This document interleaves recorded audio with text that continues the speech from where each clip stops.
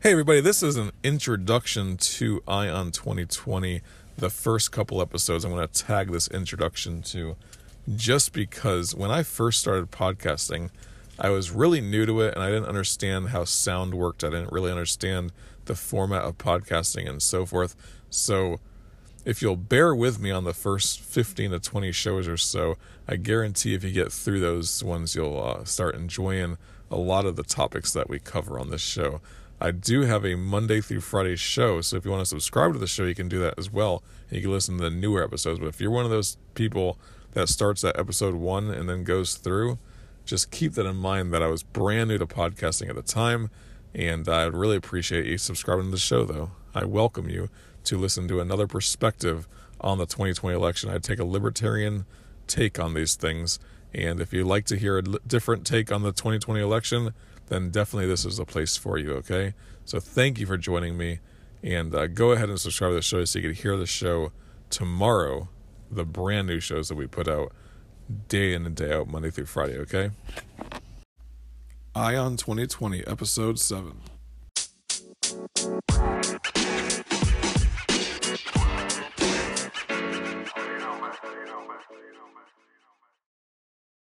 Thank you for joining me on the Ion 2020 podcast. My name is Ray Eaton, and I will be your host as we move towards November of 2020. I plan to do all the research on these presidential candidates so you don't have to. So if you like politics, enjoy, because if 2020 is anything like 2016, we are in for a treat.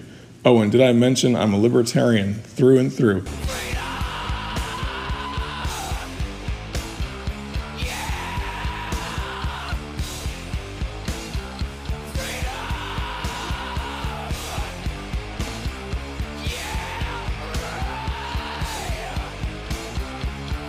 Hello, everybody out there. This is Ray Eaton. I am your host of the Ion 2020 podcast.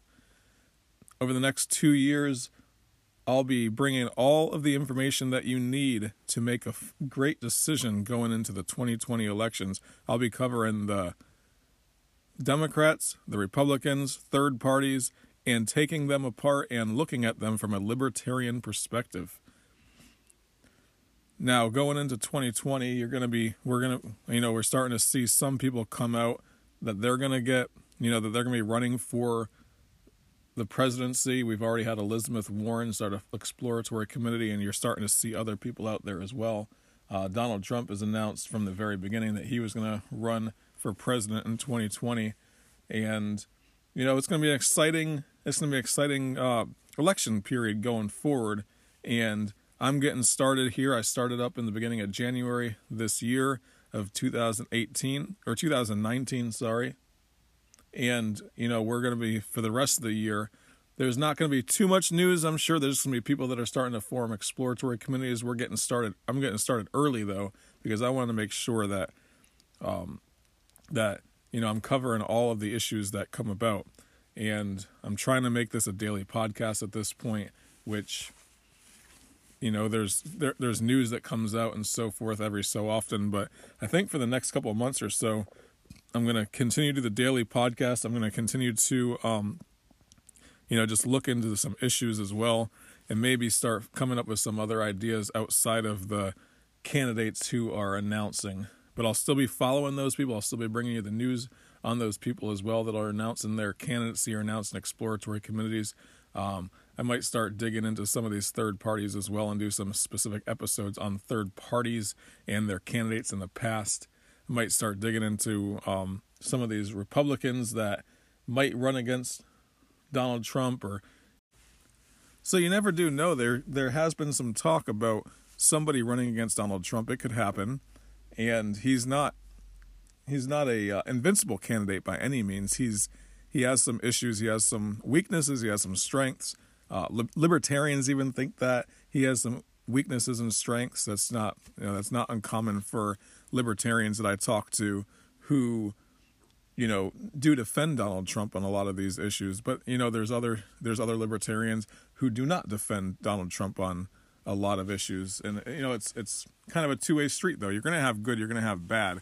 And when you come at it from an ideological perspective that says that, we should severely limit our government. We should nearly have no government, when you come from that ideological perspective, you're going to have plenty of candidates that are going to agree with you on some things and disagree with you on other things. But it's the candidates that I find that come at it from a statist perspective, from the perspective that the state can solve all problems, that the state is the end all be all when it comes to solving problems.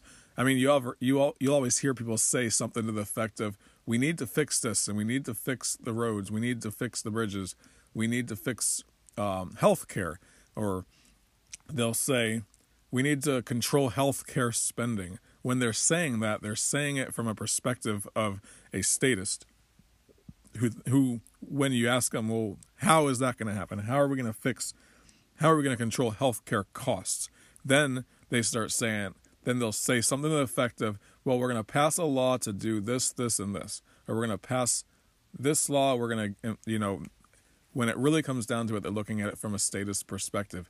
And the libertarian comes at it from a much different perspective. The libertarian, believes that people should be hands off of that government, that maybe you should leave things a little bit more to the free market, and, actually all the way to the free market. So, because this free market can solve those problems. We do see that from the healthcare perspective. We see that in like LASIK eye surgery. When you look at LASIK eye surgery back in the 80s and 90s, I guess when they first started doing the LASIK eye surgery, and LASIK eye surgery is where they get in there with lasers and they correct your vision so that you don't have to wear glasses anymore. And that was a very, very expensive thing to go to the doctor, or surgery to have done way back when it first came out. But nowadays, because it's a procedure that's done to people, that's an optional procedure, so it's usually not covered by your insurance. And if it is, it's might be a small amount would be covered by your insurance. Nowadays, it actually somewhat is covered on some insurance, because I've seen that on my insurance plan. So the statist is gonna refer everything back to the government when it comes down to solving all of the problems. And when we look at the candidates, that's kind of what I'd like to start doing, is get a general idea of where that candidate stands on issues and what they believe. And I mean, obviously, anyone that's going to be running for president, anyone that's going to be running for any elected office, essentially, is going to be looking at everything from a statist perspective, or else they wouldn't do it. For example, if you're running for city council, you're going to talk to people and you're going to shake hands, and they're going to say, well, what are you going to do for me? So they're asking you in a roundabout way, what are you going to use the government? What are you going to do for me? What are you going to get when you get into office? What are you going to do with the power of government that's been given to you that's going to help me? That's all they're asking. So anyone that's going to be running for president is going to have, you always hear it, don't you? When you're listening to a candidate speak, they act like they have all the answers in the world. You have, Alexandria Cortez is the type of person, she always thinks she has all the answers to everything, because that's what they're expected to do, right? Even podcasters, sometimes you think to yourself, man, these guys, like you listen to podcasts throughout the day, I do anyway, and they seem to have all the answers right. Well, I'm one of those libertarians that, I believe that I have some good views, I have some good objective ideas and so forth, but I don't think I have all the answers by any means. But, unquestionably, you can't change your mind about things when it comes down to specific political issues and so forth. And, it's good to have such an objective view. It's good to have such a way of looking at the world that you can be unflinching and never change your views. And that's good. And a lot of libertarians are like that. But I'm one of those that if I look at something, I look at from my anarcho-capitalist ideology, but I understand that we're in the real world as well. So we're not going to, everything can't be so black and white all the time. And candidates, though, when you look at these political candidates, especially ones that are running for president, they are all full of themselves. They think that they have all the answers in the world, and they really do think in their minds sometimes that, without them, the world's going to fall apart. And that's just, I mean, to me, that's just absolutely crazy that they would think that way. I couldn't imagine thinking of myself as that important to the world that if I don't become elected president, you know, the world's going to fall apart. But look at Hillary Clinton back in 2014 and 15, 2016. You're listening to this lady talk, and she acted like the entire world revolved around her. And if, you know, she had all the answers, and if, you know, she didn't get elected, there was going to be nuclear war at the end of the year in 2016 and everything. I mean, it was just absolutely insane the way that these politicians think of themselves. But, I mean, who else would run for president, right? When I decided that I wanted to start this podcast, I always thought to myself, well, I mean, I don't know everything, so why would I start a podcast? So, I mean, there needs to be some humility for these politicians, and there seems to never be any humility for these politicians, right? So when we start looking at all these politicians, though, that's what I'm going to look at. Is I want to find out what they believe, where they are from a status perspective, and, you know, really judge these people accordingly. So getting back to the Trump thing, though, I think that Donald Trump may have some people that are thinking about running against him. I've said it before in a previous podcast that that John Kasich of Ohio was talking about running against him, and that really might happen. You never can tell, right? But I mean, there's other potential people that might run against him as well on the Republican ticket. Now, obviously, Democrats are going to run against him, and there's going to be third parties as well. But will anybody have the audacity to go against Donald Trump going into 2020? Will anybody on that Republican ticket or on that Republican side be willing to do that? A Lindsey Graham, I mean, that he hardly got any vote way back when he ran in 2016. You probably don't even remember him running, right? So since we're talking about Donald Trump and some potential people that can run against him and so forth, let's just jump right into some Trump news and so forth. So The Atlantic today has that was yesterday, January 10th, 2019. Ronald Brownstein wrote an article in The Atlantic, and the headline says this: Trump's wall could cost him 2020. The president's relentless efforts to cement the loyalty of his base is alienating him from the ambivalent voters who provided him critical support in 2016. So let's dive into this and analyze this a little bit. President Donald Trump may now be talking more about steel than cement, but his proposed border wall remains the Rosetta Stone for understanding both his conception of the presidency and his political strategy. Nothing better illustrates Trump's political calculus than his determination to build the wall, a goal that most Americans consistently oppose in polls, even at the cost of shutting down the federal government, a tactic that surveys show most Americans also consistently reject. Politically, the showdown over the shutdown demonstrates how much more Trump prioritizes energizing and mobilizing his passionate base, often with messages that appeal to anxiety about demographic or cultural change, over broadening his support towards anything that approaches the majority of the country. It sends the same message about his priorities in executing his office. Trump makes no pretense of governing as president of the entire nation. Instead, he governs as a champion of his slice of America against all the forces in the country his supporters dislike and distrust, an instinct he displays again this week with his latest threats to cut off disaster relief funding for California. So what they're saying generally is that, Trump is he doesn't pride himself on governing all the people, just his supporters. And, you do see that a lot. I mean, the guy was, I always say this though, the guy was not shy about talking like that during the election. He said that he was going to put tariffs on China. He said that he was going to put up a border wall and, keep Mexicans out. There was no shyness whatsoever. So you wonder if there is a large group of people that silently believe those things as well. Who knows? But he got elected, so they must, right? So, I mean, the struggle over the border wall actually provides a revealing gauge of Trump's prospects in that front. From the start of his presidential campaign, immigration, more than any other issue, captured the potential benefits of Trump's strategy of pursuing depth of support over breadth. So, even during the 2016 Republican primaries, a majority of voters opposed deporting all undocumented immigrants in all but 2 of the 20 states where exit polls asked their opinion. Yet the minority of voters that supported deportation backed Trump in such preponderant numbers that they provided a majority of his votes in all but 2 of the 20 states. The article also says, overall attitudes about the wall in a December poll remained similar to 2016, with 43% supporting and 54% opposing. So if that's similar, 43% supporting and 54% opposing a wall,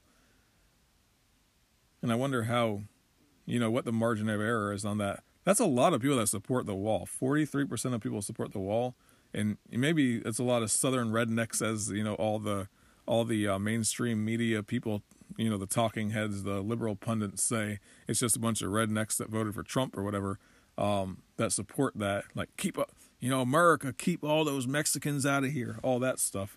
But you don't get 43% of people supporting a wall like that, without it being some regular people, right? So, and you have 54% opposing, and I wonder when they say supporting and opposing, like how much is it just do you support or oppose a wall? Because there's everything in between as well when you're thinking about a poll. So, this article, I mean, it says that, it basically says that the wall can cost them 2020, but if 43% of people support a wall, then that's a huge base of people that support this wall, and I just don't see it as that big of an issue right now. Now the government shutdown can become an issue for the guy, and we all, it's been like 17, 18 days right now since the government shutdown over this wall came to be, and is it going to be a winner or a loser for him? I think it's divided on whether that is, because I was actually, out at a sales account yesterday, and I started talking to this gentleman, and I just brought up, what does he think about the government, or I asked him about, what do you think about business right now since there's a government shutdown, do you think it's going to affect your business? Because in the car industry, these dealers, used cars specifically in dealerships, they really do depend upon a good tax time. And when I say tax time, I mean that, the time that people are getting their tax checks back. And they depend upon that because you're going to get people coming in that have a $2,000 or $3,000 check that they can put as a down payment on a vehicle. And I just asked them in generally, I said, well, what do you think about the shutdown? Do you think it's going to affect your business? Because our tax check's going to come out? And he just went into a fit. Not a fit, I guess, but it was, he just, diehard Trump supporter, could have been wearing a Make America Great Again hat for all I know for the entire 2015 and 16. Like, this guy just said, I don't see what the big fuss is. They just need to put this wall up, and open up that government. These people, he was completely defending Trump. And you can tell that he watched that, 30, 40 minutes that Trump talked the other night on TV, where he came out and he gave tried to make a case for an emergency order to build this wall.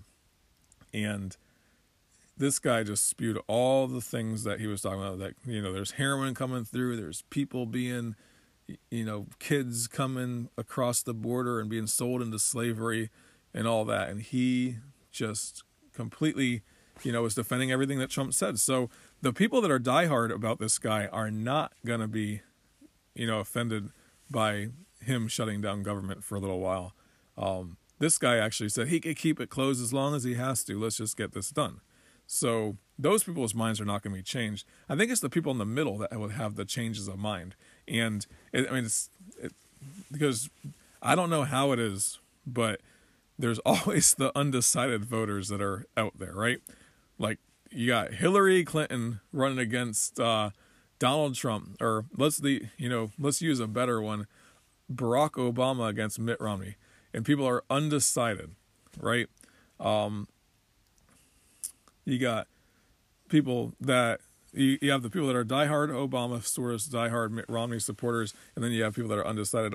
I can't imagine I was ever undecided on any of those during any election ever, actually.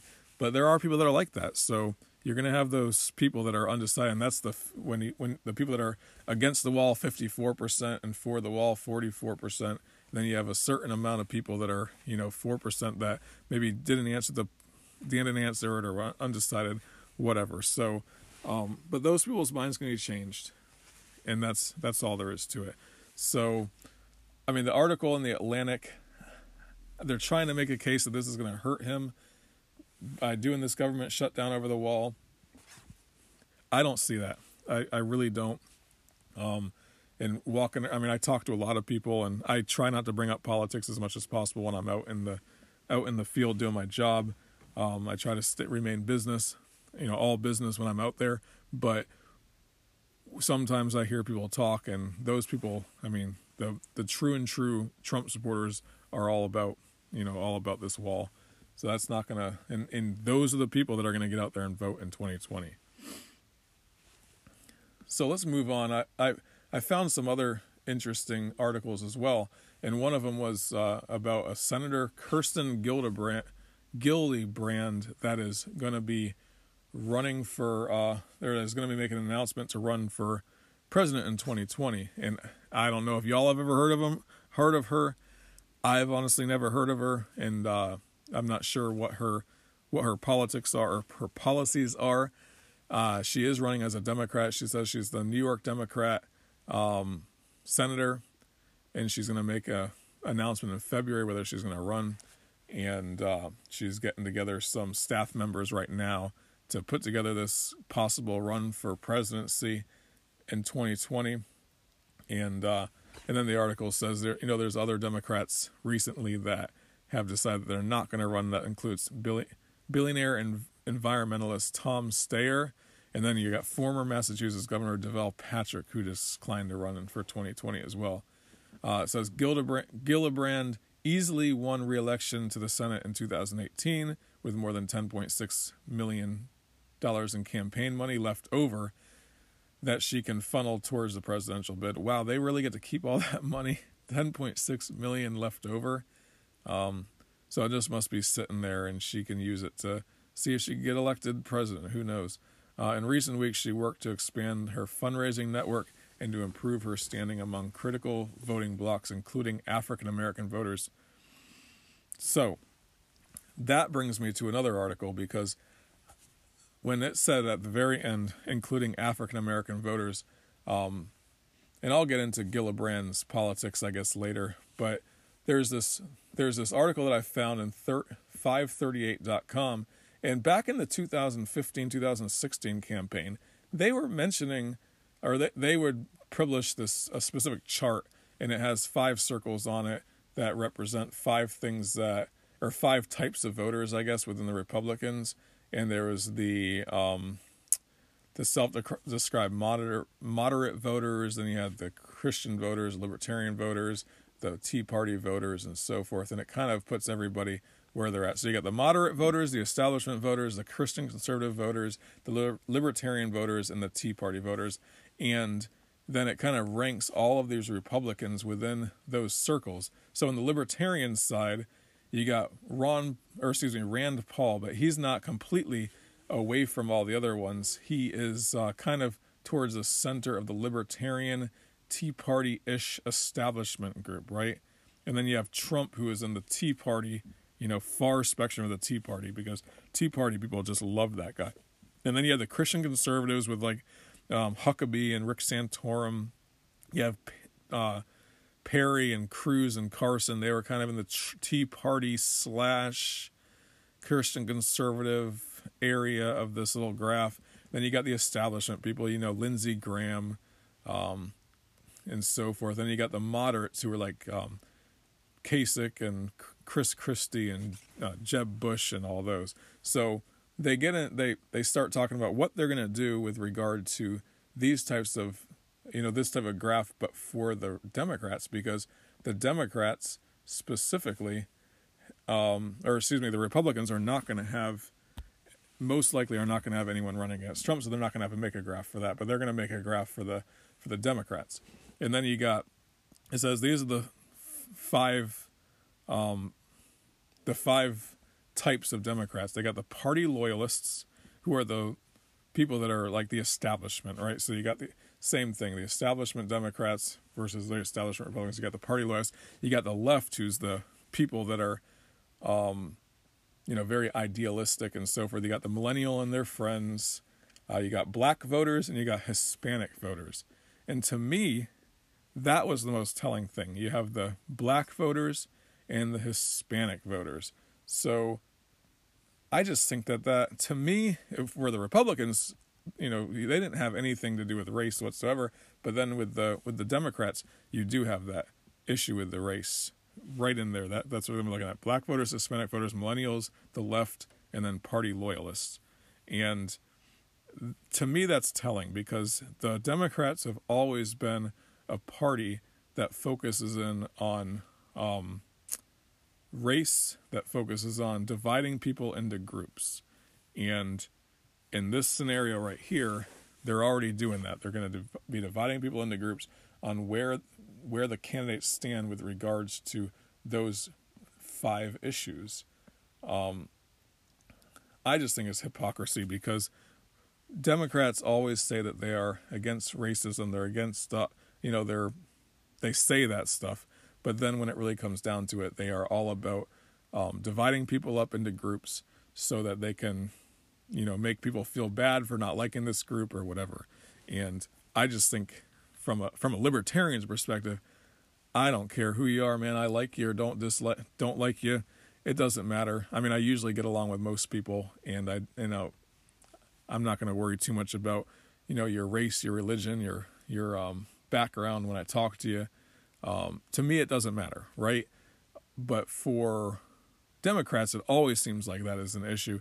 Republicans, I even see the Republican side starting to do that now, where they're playing these different groups against each other and so forth. And I just think that is so wrong. But they say that as the government starts doing more tribes start fighting for their little piece of the pie, right?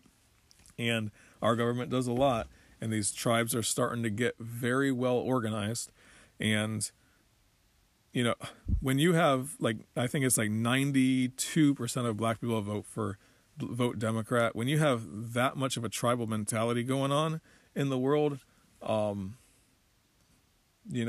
there's a reason for that, right?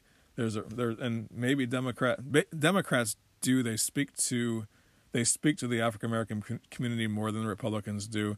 It might be like more propaganda that's said to people that the Democrats are for you and the Republicans are not. I don't know. I really don't know about that.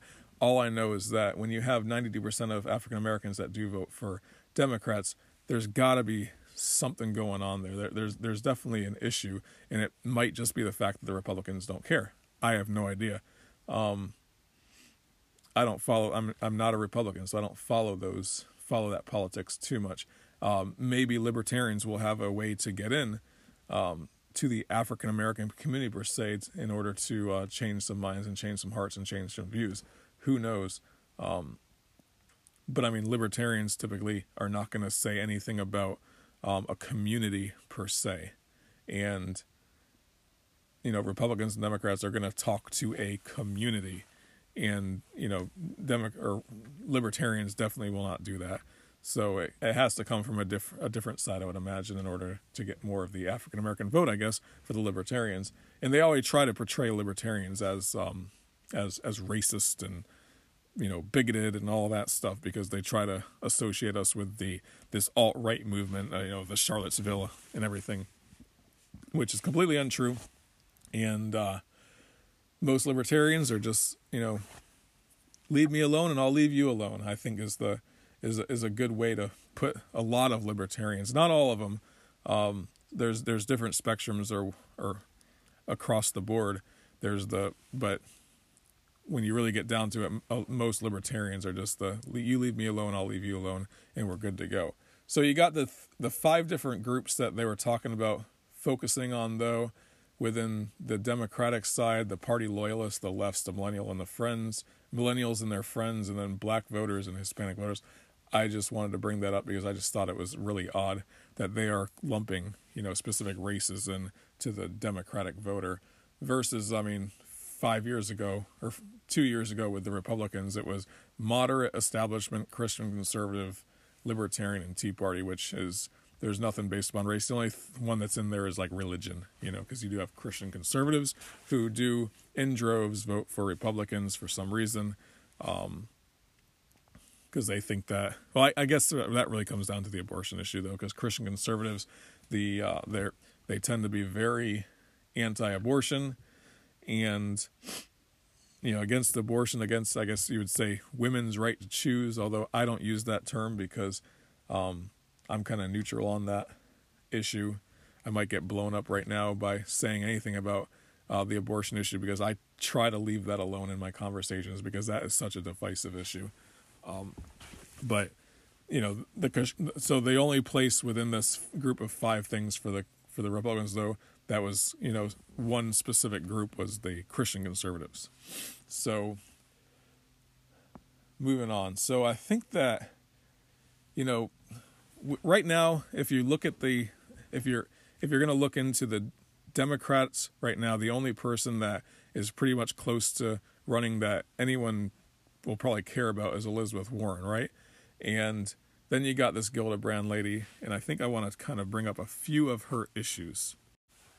So who is Kirsten Gillibrand? She is a senator from New York, and I just pulled up her Wikipedia page because there's really not anything on her right now. There's not a 2020 Gillibrand 2020 page right now. So who is she? She was born in 1966, December 9th, 1966. And it says she's around 53 years old. She was an attorney and politician serving the junior United States Senator from New York since January 2009. She previously held a position in the U.S. as the U.S. representative for New York's 20th congressional district. I think she was up near about 60, 70 miles north of New York City is what they were saying. In December, President-elect Obama nominated second-term incumbent U.S. Senator Hillary Clinton as United States Secretary of State, leaving an empty seat in New York, and that's when she took over that seat for Hillary Clinton. So that's a little bit about her in general. I'm trying to find a little bit about her politics as well. I think that would be interesting to know.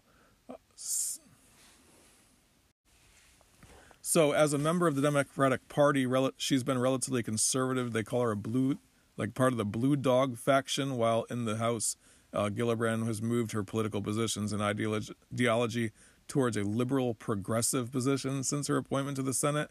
In both cases, her views were significantly defined by the respective constituencies she served. So she's really just a flip-flopper, is what it's pretty much saying, that she'll go from the Blue Dog conservative side, which is, those upstate New York type people, to the liberal progressive side when she's covering the entire state of New York. In both cases, her views were simply defined by the respective constituencies, is what it says there. For example, although she had been quiet on the U.S. military's don't ask, don't tell policy when she was in the House, during her first 18 months in the Senate, Gillibrand was an important part of the successful campaign to repeal it, which that's fine. Don't ask, don't tell. Even Obama supported that in the beginning, right? And then it kind of just went away over time, which to most people, we're in a day and age where you can be open about your sexuality. It doesn't really matter. And most politicians, especially Democrats in general, have have transformed their ideas, I guess you'd say, over time, and they've changed their views. I mean, Obama was against gay marriage, and then he was for it. So that's probably just changing your views based upon the general sentiment that people have about it, right? So during the lame duck session of the 111th Congress, Gillibrand scored 2 substantial legislative victories: the repeal of Don't Ask, Don't Tell, and the passage of James Zadroga's 9/11 Health and Compensation Act. Both were issues she had advocated for during that session.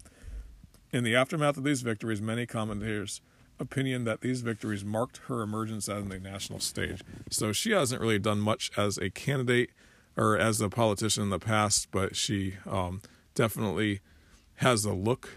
You'd have to look her up, but she has the look to be, somebody that people might like as a presidential candidate. And, she's definitely a progressive, and that seems like the very popular view nowadays. So, she might be able to go somewhere, but as she puts up her page, as she announces, we will get back to you on more of those issues then. But I appreciate you coming out and listening to the Eye on 2020 podcast. My name is Ray Eaton, and please go ahead and like this, subscribe to it, and share it with your friends, because over the next 2 years, there's going to be lots of important issues that come out, and they'll be covered here first on the Eye on 2020 podcast. Thank you, and have a great day.